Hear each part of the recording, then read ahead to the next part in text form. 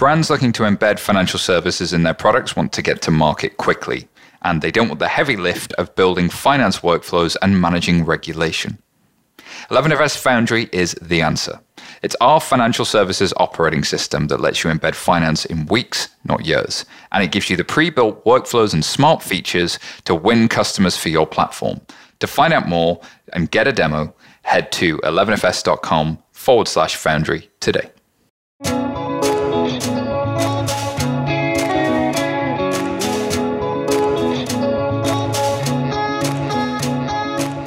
From 11FS, this is InsurTech Insider News. Today we bring you the sun is shining on InsurTech, the FCA puts a stop on penalising loyal customers, and a stink device is set off at Lloyd's HQ.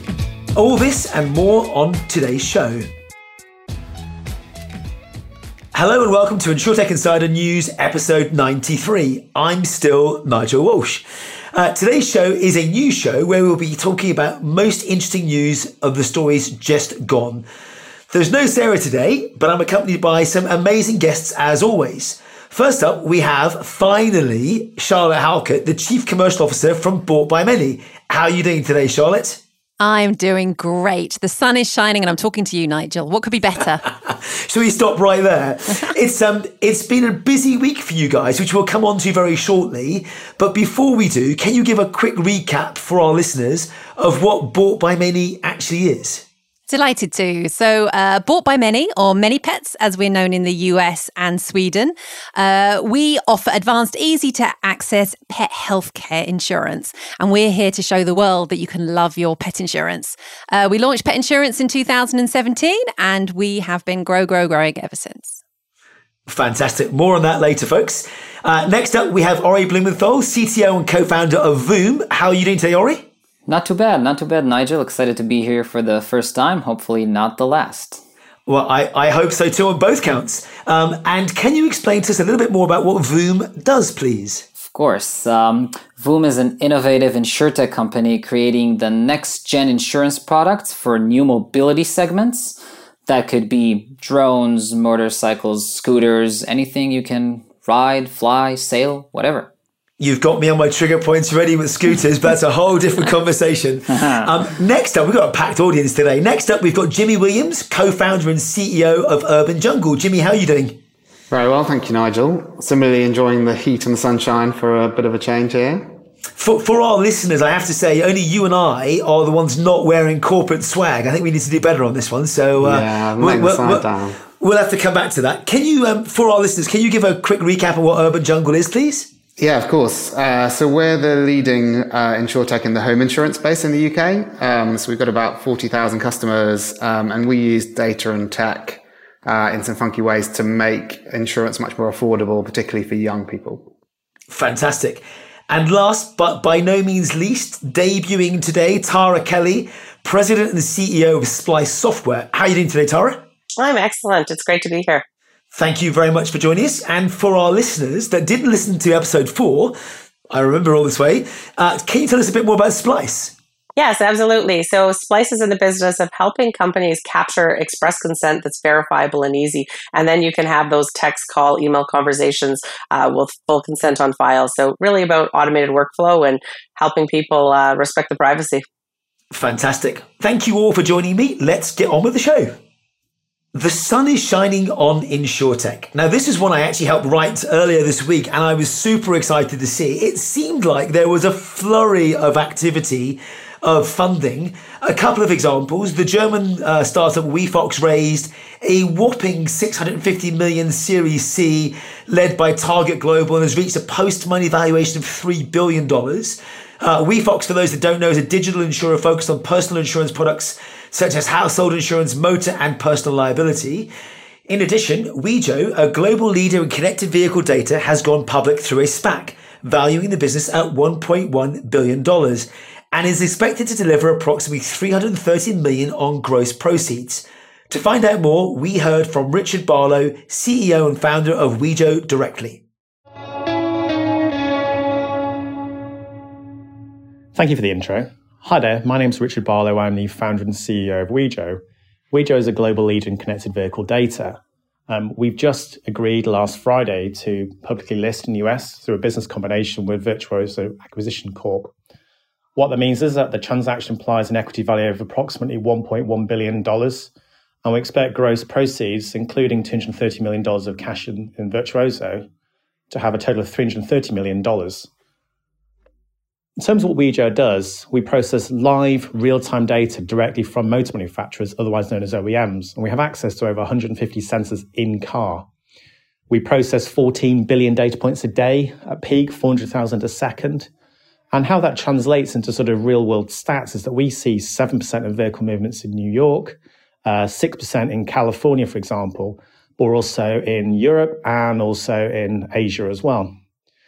In terms of the InsurTech space, we're getting live data from vehicles and we get live sensor data. So we're going to be able to help not only the broader UBI space in terms of driver scoring, but also help with claims leakage and ethanol. So huge exciting for our insurance partners. We're about to launch UBI programs in both the US and Japan, and we expect to be launching UBI programs in Europe by 2022. Fantastic to hear from you, Richard, on that one. Thank you very much for joining us. And finally, Bought by Many have raised $350 million in a Series D funding round, valuing the business at $2 billion. Wow. And I think since we've written there, I've seen more announcements. So, Charlotte, let's start with you. Bought by Many has had an amazing week. Congratulations to you and all the team. Can you tell us a bit more about it, please? Well, you've given the headlines there. It's been obviously a really exciting time. The most exciting thing for us is actually as a business, we are, as you know, just obsessed with customers, and we're obsessed by doing a really great job. And we also really pride ourselves on the fact that we're a fantastic place to work. We try and make this culture of diversity and this culture of innovation a place that we really, really want to be. So that's our main focus. So this is the most amazing validation of that as well. I mean, it's no secret that it's been a year of a pet. I mean, with so many people over this lockdown year have turned to furry friends and looked at the way they live their life. I mean, it's really fascinating when people are thinking about working from home, when they're thinking about what they really want in life. A lot of that has been thinking about the environment they're in, thinking what they want to do day to day. And pets have been a huge part of that. On top of that, we offer really great coverage. As you know, we're completely obsessed with our NPS numbers and our customer feedback. And funny enough, yesterday with all the announcements going out, the thing that, for instance, our COO was most excited about was that we got NPS 80 for the week before. That's the most important thing to us. So it's really fantastic. It allows us to do an awful lot more of what we're doing. And that's what's really, really exciting. The big question, of course, when you get £350 million, is what are you going to spend it on?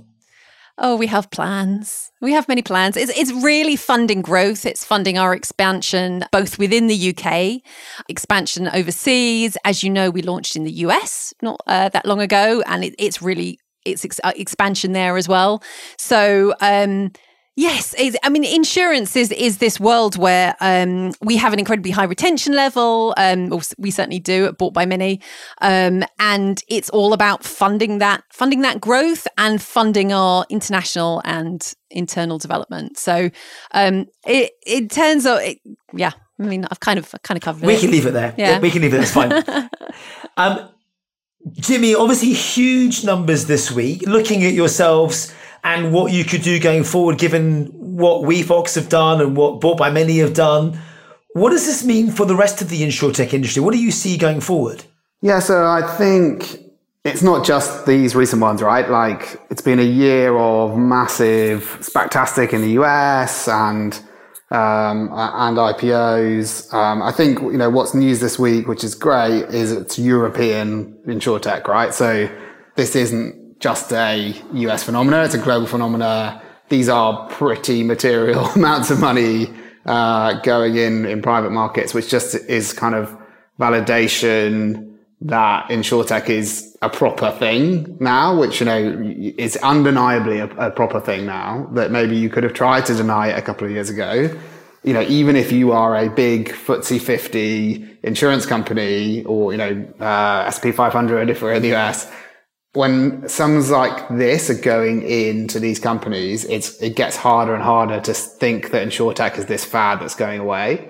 So I think, it's pretty interesting. I think it's also kind of interesting that we've seen relatively little M&A. So I think if you look at the kind of fintech cousin of InsurTech, before businesses were kind of bringing in these rounds of these sorts of size, there were like a lot of things getting taken out early. And it's great to see businesses be independent and challenge the status quo. But I don't know if you have any thoughts on this, Charlotte, kind of in your seat. Like, obviously you guys want to stay independent and grow really rapidly, but kind of, I guess you're getting offers. And do you think you're now too big to get taken out? And how do you think about that, or anyone else on here? That's a big question. I can jump in on that as well then, I think, but I know you wanted to give, so if you want time, Charlotte. But. Go for it, Tara. Yeah, so I think it's a really good point you're making, Jimmy, that it depends on how big you get and how that changes your buyer. And if you look at the role of insurance and what it is to business fundamentally, and the amount of risk that is changing and how we live our lives and what we're willing to insure, it's just getting wider and wider. So I think to your earlier point, it's no surprise that it's becoming larger. The funding's becoming larger. And I think ultimately that M&A is coming. We're in an interesting situation, as a 14-year-old company that was one of the early InsurTechs before it was really seasoned in insurance. But we see that. So yeah, you see a series of inbound offers. And I think it does get really interesting. And as the founder or as product owners, you got to really know what's your vision for your product, and does this meet it? And I think it's a really good question: is what are you obsessed about? Are you obsessed about the customer? What's your commitment to your investors? Who really is on first? And I think that's really what drives a lot of that answer. Tara, that's great. I mean, Ari, have you got a perspective you want to add to this as well? Yes, I think that maybe we need to think about, if you look at other verticals, not InsurTech, not FinTech, look at cyber, look at other techs, right? Then you see that a lot more M&A activity. But I think that the cultural gap between those startups that are let's take cyber, for example, very techy. The buyers are also very techy, right? You have Cisco, you have Google, Microsoft, whatever. But when you look at the InsurTech, so think about what Charlotte said about being obsessed with their customers. And I can definitely say that we have the same culture of, always making happy customers, always thinking about, are we doing something that is helping the customer, not only ourselves, not only the loss ratio, whatever. So are we developing something that is helping our customer? And think about the gap between the InsurTech culture and the incumbents. I think it's not there yet, but there's no doubt, if we've talked a few years ago, there were not so many SPACs and whatnot. And I am sure that if we'll talk in 2 years' time, the M&A landscape will change as well, both from InsurTechs buying other InsurTechs, but also from incumbents just realizing that they have to bridge that gap, and taking InsurTechs will help them. It's a fair shout, and I think we had a spate of InsurTechs buying InsurTechs at the back end of last year, whether it was Risk Genius being acquired by Bold Penguin, being acquired by American Family. And I think there's a couple of others as well. I know Next made a couple of acquisitions. Before we move on, I mean, the other thing that's interesting here is each of these categories are interesting to me, whether it's vehicle insurance, pet insurance. I mean, each of you represent things that are, I'm not going to say net new, but you've been obsessed about things that move, how we rent property or how we get into homeowners or pets themselves. Do you think there's something different or unique here that traditional carriers haven't picked up on that you've managed to obsess about, whether it's on a product that matters and the right coverages, or Charlotte, to your point about, an 80 NPS, which you just don't really hear of insurance? I think that's the secret of the success. It's a relentless, obsessive focus. And I do see that as the difference between success and failure in a lot. It's very hard in a busy, high growth business. I mean, Bought by Many doubled last year. It doubled the year before. It's a rocket ship. And in order to keep that on control, the senior leadership team is really obsessed with focus. And focus always comes down to what and why. What do the customers want? What's the point in this? Why are we doing it? What are we making better? Where's it come from? And it's interesting because some of these other discussions and the I suppose even the Bought by Many reaction to the latest news we've had this week, it's all been around, I hear this on all my calls, I can do this now, I can make this, the customers ask me for this and I can make it happen. That's the reaction you get. And it's interesting because some of the other discussions, they're not the routine discussions that we have. Everything we do has this obsessive focus on the customer and what we're doing and why we're building it and have we tested it and how many customers have you put that in front of and what's happening next. And I think that's certainly a secret to what I see as success. Yeah. I think that's where the room's been left, right? Is there was this room to truly be obsessed about the customer. There had been businesses that really weren't focused on it. They didn't know their customer. They didn't have that relationship. And offering personalized services for how we live our lives, and then really not just offering a service for how we live our life, but that fits into it, that you can communicate the way you want to, just the way you would work a friendship. It's a whole different connection that we have with your customer now. And there's so much ease with asking for their opinion and getting their advice. It's very different. So I do think that is what's, sort of the divide culturally, is that customer obsessed, customer first approach that, you can actually build a business with that at the heart of it. I think though there's definitely a innovator's dilemma thing that layers on top of that. There's a reason why the incumbents can't do this stuff. So a really good case study of that is Aviva's Aviva Plus business. So they've now, after spending 2 years on TV constantly advertising it, knocked on the head, which started to do some of the stuff that I know Bought by Many do and we do, which bridges us to our next story, which is not price walking customers and looking after them and giving them fair terms.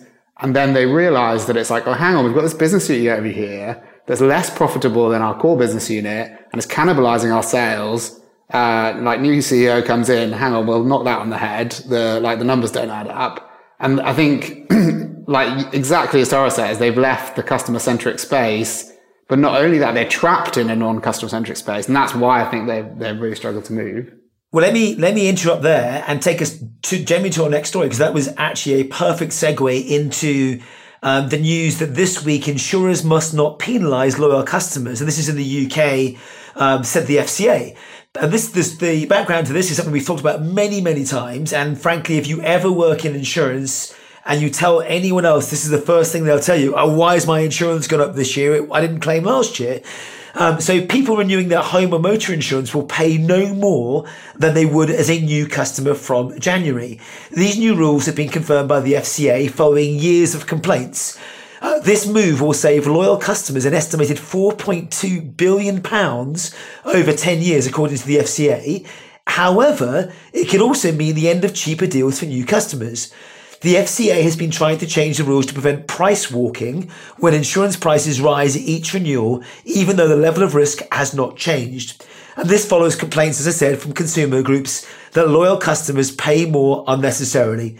I think, Jimmy, it'd be rude for me not to start with you, given that you titled a piece that said, "Good riddance to unethical price walking." Tell us more.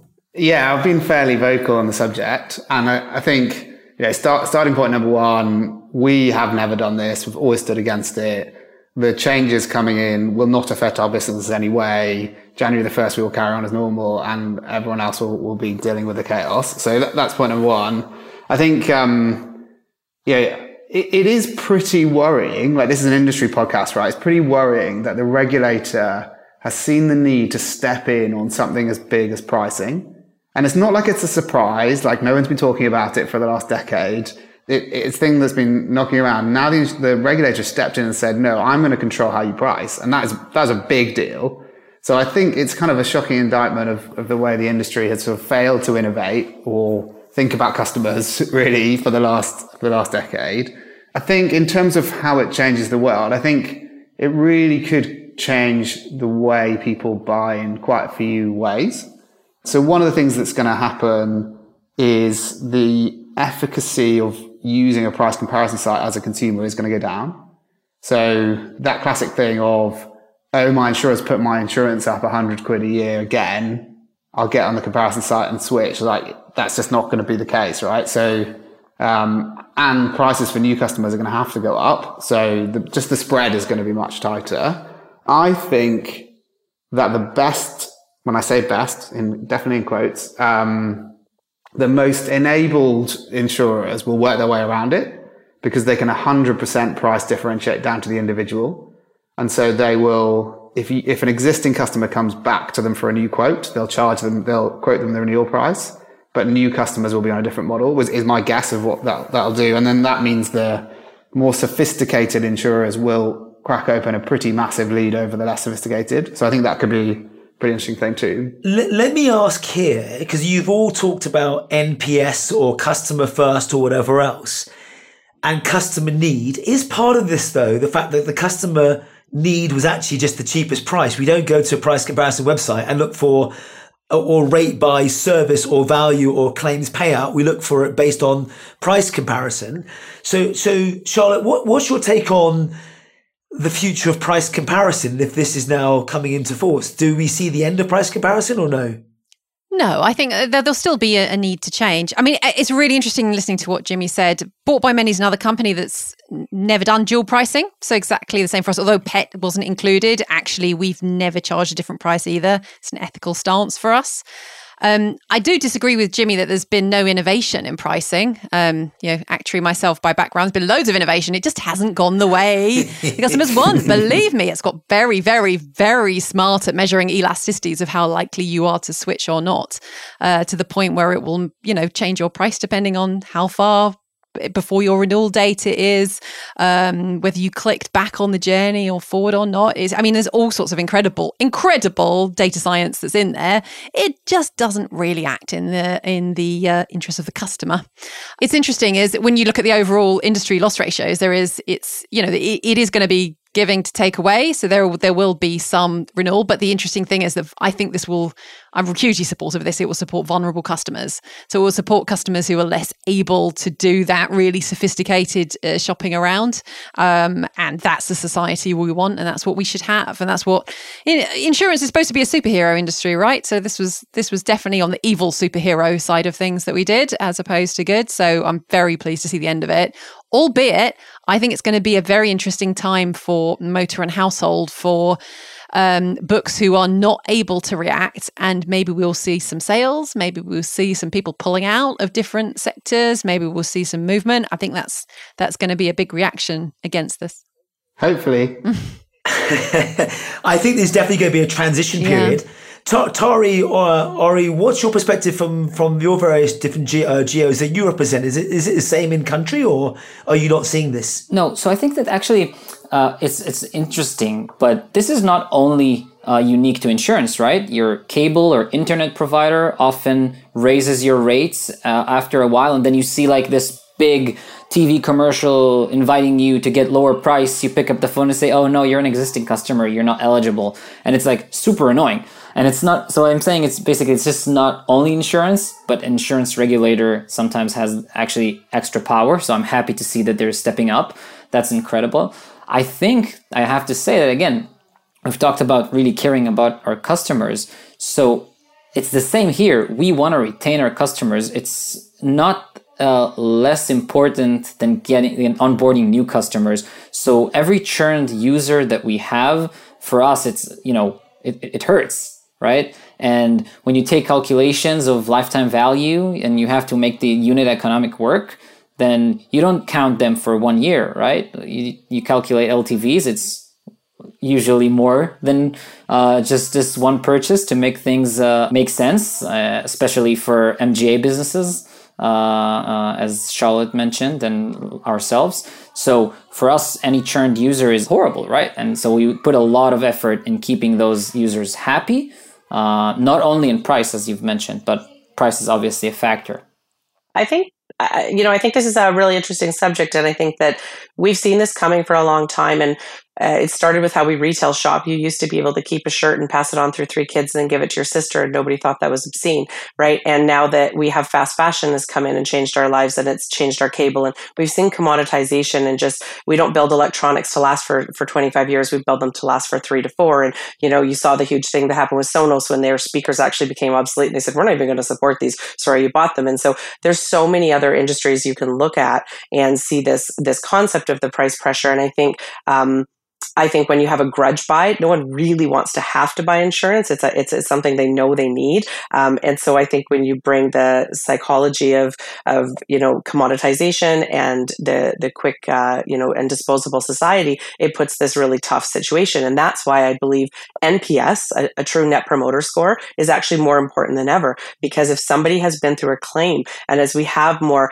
catastrophic events and we have more accidents and we have more time with our pets and we care and we love deeper and we're slowing down and seeing what matters, I honestly feel that this last year might have actually given us this different shift where we started to buy higher priced furniture that's going to last longer, where we started to make sure that, we were thinking about the dental care for our pet because we noticed, hey, what's going on that tartar on their gut? Like there's all these things that when you slow down, you see your life. And so I think that this legislation comes in at an interesting time where people have started to question how we're living our lives and we're making value-based decisions. So if there was ever a great time for it, I really do think it's right now, as we start to pivot in how are we showing up, and is everything better if it's faster, newer, cheaper, quicker? And I think we're starting to say, I'm not sure it is. I love this. The one last question. Let me finish, Jimmy, with a quick one for you. Do you think this is going to change the way in which we buy insurance? And what I mean here is not how, whether it's price comparison or otherwise, but actually the business model. Are we going to see less annual policies and more monthly policies as a net result? So I guess the one of the reasons you're targeting that question at me is I think we are sort of probably reasonably pioneering in doing proper subscription insurance. So around about 80% of the policies we sell are genuine monthly policies. There's kind of no commitment beyond the month. It's not an annual policy, kind of hiding as a monthly policy. I think our customers do value that, but only in certain channels, right? So, I mean, it's worth noting, and I know this is the same for Charlotte as well. We trade loads on the price comparison websites, and most, like me personally, if I want to buy insurance, if we don't sell it, I'll go to a price comparison site, right? I think that's often where you start the journey, and I think in that setting, people who are like quite savvy, they've bought insurance 10 times before, they're going to keep buying insurance in the same way. They just might understand a bit better what price they're paying for it. I think where we see the difference, which maybe is a longer burn than that, is our youngest customers really get it. So they're looking around going, right, Netflix, pay for that monthly, Spotify, general monthly subscription. Okay, insurance. Yeah, this is what I've been looking for. Like, we get that a lot on our customer service channel. It's like, this is what I've been looking for, wherever you guys been all my life, my short life, because I'm young. And that, I think that kind of, I don't think this is going to be the tipping point on that. And we, for example, still offer an annual policy, right? Because there's like a big segment that want it. But it'll be interesting to see as those younger customers mature and become bigger insurance buyers, whether that flows through. Really interesting. Look, I think on that point, let's take a quick break. We will be back very soon. Season 2 of the FinTech Marketing Podcast has landed. Join me, Eric Fulweiler, Chief Marketing and Commercial Officer here at 11FS, as I talk directly to some of the most influential CMOs in the world of FinTech and financial services. I'm going to be asking them how they build brands, how they drive growth with modern-day marketing. This season, I also have a new co-host, Mariette Ferreira, our marketing director here at 11FS. She will be talking to the people getting down and dirty on the marketing front lines with roundtable chats from some of the best in the business. Subscribe today on your favorite podcast platform so you don't miss out. That's FinTech Marketing Podcast by 11FS. Welcome back. Let's get on with the news. So next up is a whiplash backlash. That's a tongue twister in itself. New rules to crack down on fraudulent insurance claims. This is where the government in the UK is promising more than £1 billion in savings for motorists as new rules on car insurance claims for whiplash come into effect in England and Wales at the start of June. The new rules would enable insurers to cut premiums for millions of drivers by about £35 per year. And the aim is to cut the high numbers of fraudulent road accident claims. The reform will also include a simplified process for making accident claims online that are under £5,000, and medical evidence will also be mandatory for all future whiplash claims. The government says that the UK has some of the safest roads in Europe, with fewer crashes being reported year on year since 2013. Yet, road traffic accident claims are more than 40% higher now than in 2006. Insurers have pledged to pass on the savings to motorists with a total of about 1.2 billion. So where do I even start with this one? Ori, I guess as you're in the mobile space, what's your perspective on this? Fraudulent claims, something that we see time and time again. Hasn't medical evidence been needed before? What's your take? First of all, I think that you must note that this new regulation is exciting, though it's very local, right? So it's probably very UK specific, not necessarily throughout the rest of the world. I'm going to take a different perspective on that question, if you don't mind, Nigel. And I think that actually what's going to happen with claims and fraudulent claims is data. So I think this is the big revolution. This is what's going to happen. People are going to use more data. The cars and vehicles are going to get much more connected. You'll get telemetry data. It will help you with the underwriting part, but even more so on the claims part.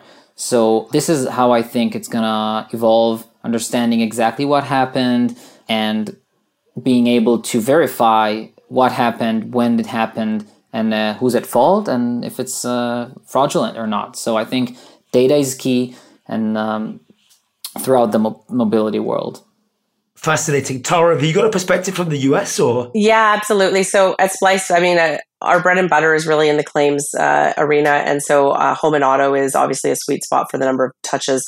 It happens so much more frequently. And so this is not, I'm excited that the UK has done this. I think it needs to happen as much as possible. But I agree, policy is less likely to be the true game changer versus technology. So we look at it too with like roof claims from weather events, coastal, hurricanes, tornadoes, even just having drone service come out and checking the baseline, knowing that somebody can't put in a claim 2 months later because they heard how much money their neighbor got for a new roof, and getting that protection to carriers. I think the exciting, and it's true, like we laugh at these things, but these things happen, and you look at people that jump in front of vehicles and then have so much soft tissue damage. And I do think this one's fraught with issues because soft tissue damage medically is incredibly hard to prove, and you're going to get into a precedent-setting issue where, yes, we're bringing out hard legislation, but then it's going to hit it when lawyers challenge it, and how well does it stand up? And so by reducing the total payable, there's a really good opportunity here. Canada has actually done similar things. The US is still very wide open for this. And there's an entire much more than just a cottage industry of lawyers that just this is their entire business. This is a multi-billion-dollar business that's being disrupted. And I think it's going to take a lot to shake that big fella down a bit. But it is ultimately going to be technology that sets us free. And I love a hashtag, Data for Good. I started using it 5 years ago. And I feel like this is going to be a beautiful story of data for good. It's not data for Big Brother. It is data for good. And I like the idea that the money's trickling all the way through. So the commitment of the return and the reduced policies, I think, premiums, that's the story we want to hear. But it does come with transparency. I love what you say, and actually links back to Ori. I mean, I met a startup years ago in Israel that had a whole host of stuff they were doing using data for soft tissue damage. So lots more of this. Jimmy, Charlotte, really, UK has the safest roads. Charlotte, what do you think? So as you know, in previous life, I spent many years in telematics.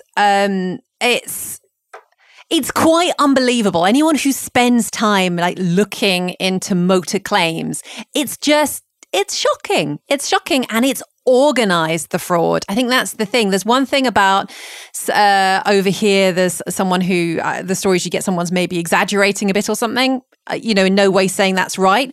But over on the other side, you have this incredibly smart industry, networked industry of multiple claims, multiple parties, professionals. It's unbelievable the effort that goes into defrauding motor insurance companies.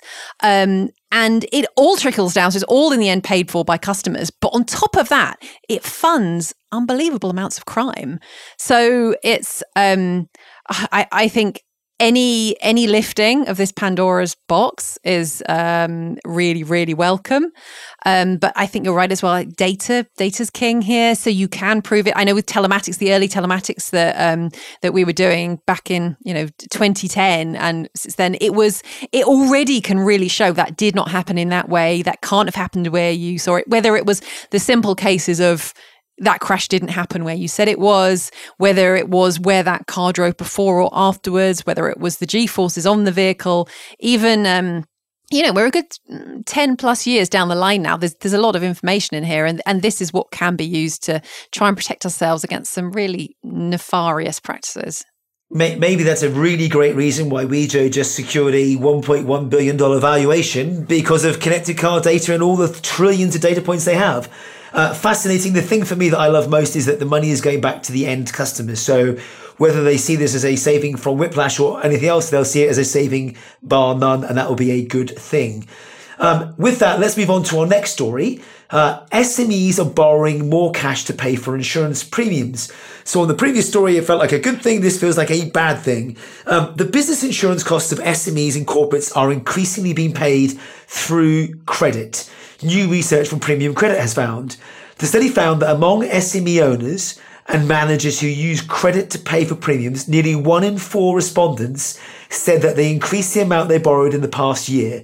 The average additional credit they borrowed was nearly £1,300. The pandemic's financial impact on the business and the greater economy forced many SMEs to use credit to pay for insurance, and most of the additional borrowing involved credit cards. About 60% of SME bosses have used their card to pay for insurance, and 24% have reported to using personal or business loans to pay for coverage. And then finally, 7% of SMEs have said that their firm has absolutely no cash reserves. Quite a worrying state of affairs. Cash flow has been an ongoing issue for SMEs during the pandemic. Where do we start, folks? Jimmy, what's post-lockdown life look like for small businesses?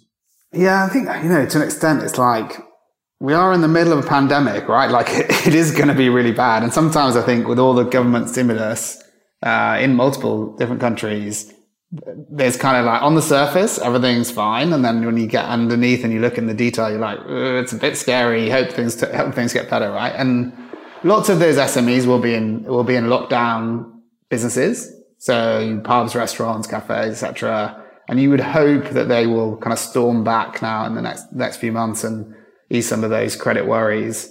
I think, hopefully some of this, and I think, just knowing some small businesses locally and definitely living a lot more locally over the last, year, getting to know some of the local businesses that I'm in every day quite well, there is actually more awareness of credit.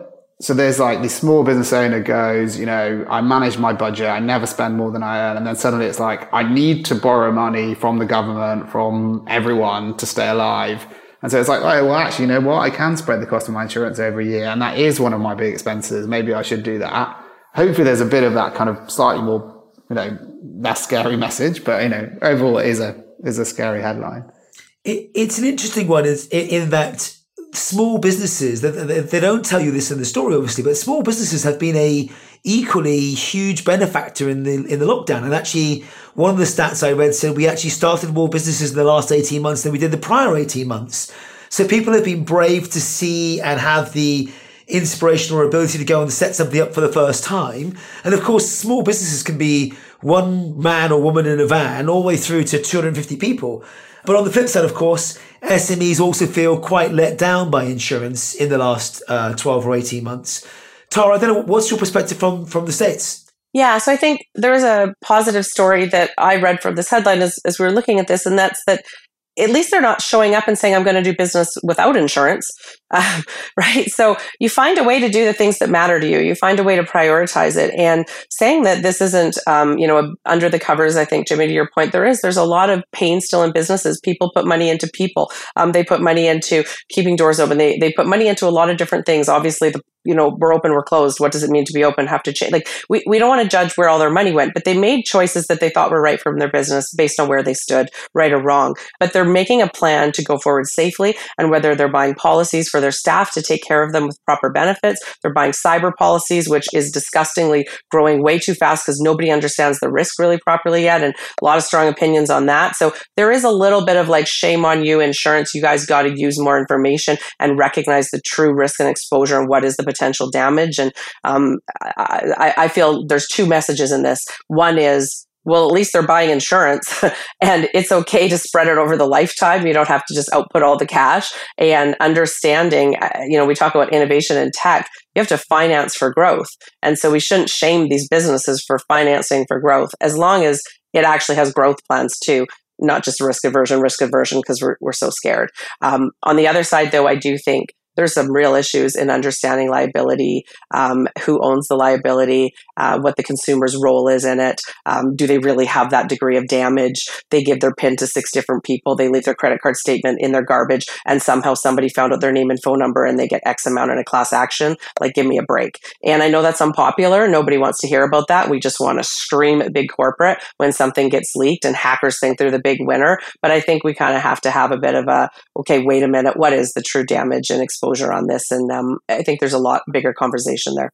I'm with you. I'm the optimist in seeing that this is a good thing that people are still actually buying it. Ori, do you have a perspective that you can share? Yeah, so I think I'll add 2 comments to tone down a bit the bad news headlines. I think that one, as I think Jimmy mentioned before, I think we're going to see more and more subscription-based insurance that might help with that as well. So not only on the personal lines, but also on the business side. So on-demand and usage-based insurance, that's a big thing for us, all the way to hourly policies and insurance per ride in some cases. So I think that's going to get bigger. Also, as I said, not only on personal, but also on the business side.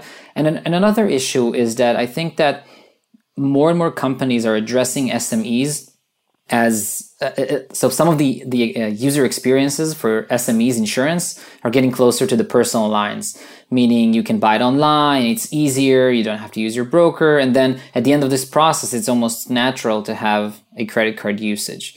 So I think that might be an effect, like an additional effect that we see here, because look at Next Insurance, for example, right? You're probably going to pay with your card if you're going to do that. It just matches the journey. Yeah, exactly. It's a great point. Charlotte? I think the insurance industry needs to step up and see how useful their products are. So while we can say it's great that people are still buying them, like, what are they buying? Is it really useful? I think especially when it comes to SME, where's the ethical stance from the insurance industry that says we are being genuinely useful? We're actually, the products that we've got help these people who, insurance is not their bag and it's not their job either, especially with SME. They're probably buying a product that there's an informational disadvantage for the customer here. You probably know more about the risks that could happen to that business than the new SME owner does, in terms of the extreme risks. I don't mean day to day. I mean the really unusual things that could happen. And it's the insurance industry's job. It's absolutely beholden on them to make sure that they stand up and explain them and build products that are genuinely useful. Put things in it that are built to use. And also, on top of that, step up and help them manage their risks. So we were talking about one of those cyber points. I mean, how much education goes the other way about what can happen there when it comes to everything? The insurance industry knows. Don't stand at the end and go, oh, we shouldn't have done that. That was a really silly thing to do. These, step up and proactively say to customers, you know what, this and this can help you avoid that horrible situation, which is a win for everyone. Yeah, if I can build on what you're saying with that, Charlotte, I would maybe take a lesson from, you look at employee and staff benefits, and the agencies are getting involved and they're teaching people how to use them better and be proactive, and they're doing, telematics health edition things and taking a healthier lifestyle. And I think that sees a higher NPS score and happier customers. And you could actually bring that knowledge to the rest of your SME, to your liability, to your board coverage, to your buildings coverage, to your cyber.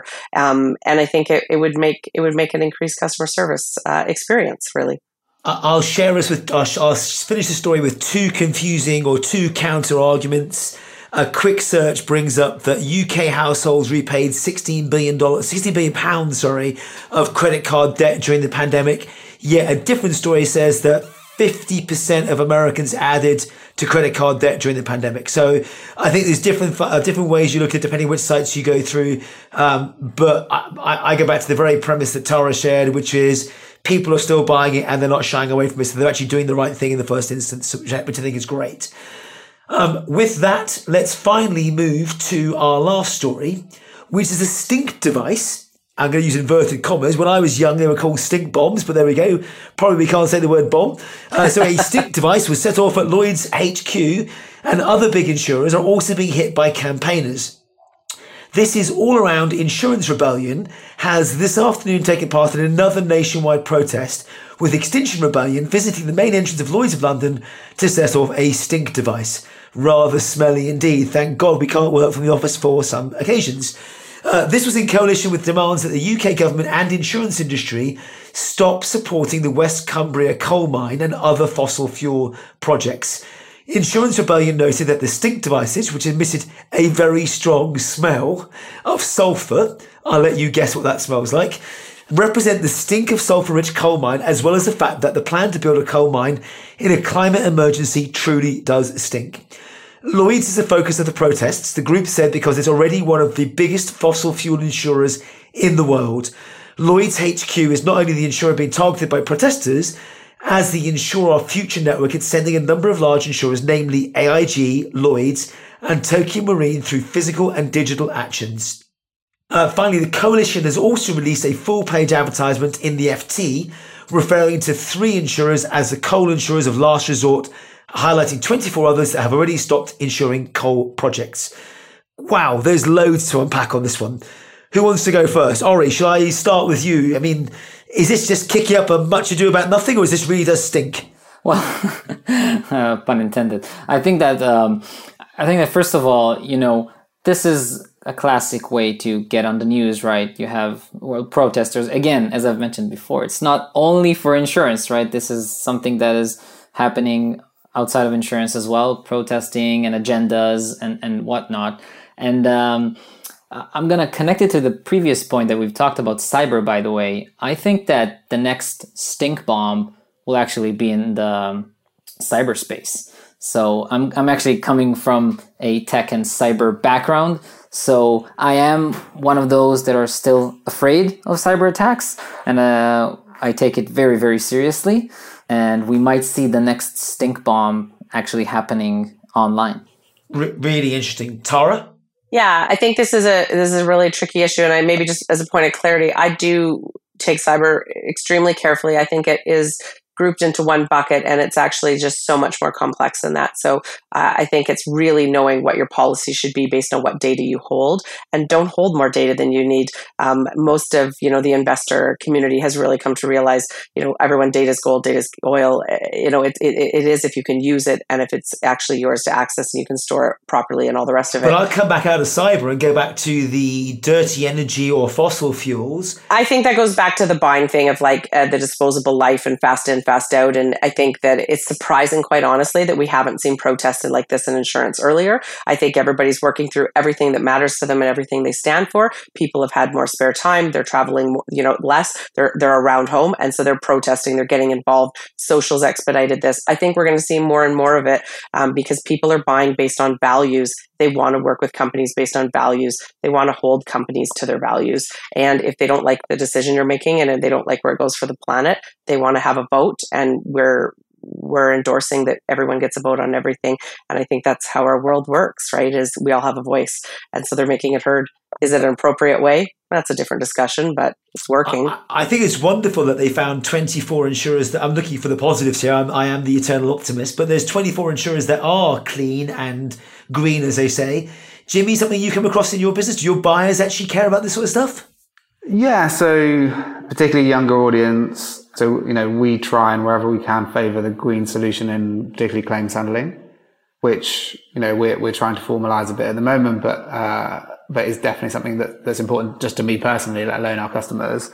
And clearly the climate emergency is pretty much the issue that matters the most to all of us in the world, right? So you can't ignore it. I think in these situations, what I often try and do to find the nuance is I imagine, what would I do, or what would I think about this if I was the Lloyd's CEO? If this was sitting on my desk, what would I do about it? And there is this challenge, which is, how do you, we all drive cars, we all get, bus, train, whatever. We need some fuel of some kind. How does that business get conducted while we do the green transition, while we do the renewable transition? Because someone's got to do it. And that's the really tough thing if you're sitting in that seat, is they are an obvious party to do that. Someone's got to do it. I mean, if not them, and if not, if no insurer, then the government's going to have to step in and insure it. Is that any better? So they're being a bit scapegoated for like a really tough issue. And the method, as we said, is questionable. When there's a fine line between protest and aggression, right? So, but clearly, I guess what I generally support about the Extinction Rebellion stuff is that it is massively. We're talking about it a lot more than we were even 2 or 3 years ago, and that's the prize here. Is there are a lot more people taking it a lot more seriously, and I think that is really important. Charlotte, before we close. So insurance is the great enabler, right? So insurance enables things to happen, and that's always been the nature of the industry. So if you were protesting, they've definitely hit a very important cog in this chain. Insurance flips out what we were talking about before. We were talking about the informational advantage that insurance companies have. About making sure that the thing that you're insuring is done in the most ethical, in the most the cleanest way you can.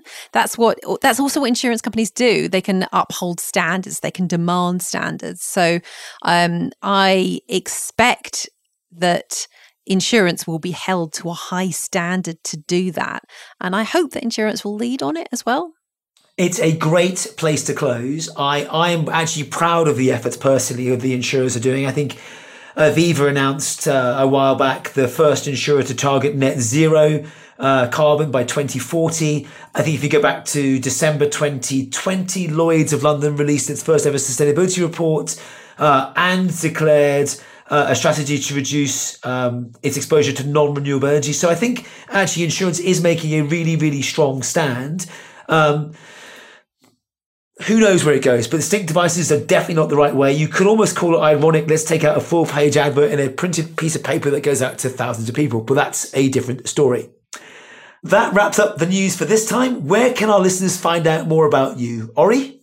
Well, you can search me up on LinkedIn. I'm Ori Blumenthal, or search for Voom Insurance on LinkedIn, Instagram, Facebook, you name it. We're on everywhere. Fantastic. Jimmy? I think I said the last time I was on here that I've given up Twitter, and actually that's persisted. So don't bother looking for me on Twitter. There's nothing there. I'm on LinkedIn. Jimmy Williams or Urban Jungle Insurance on LinkedIn too. Given up Twitter. Ouch. Tara, where can we find you? Well, you can find me on LinkedIn. It'll be easy. And I am still on Twitter, TK Tech Now.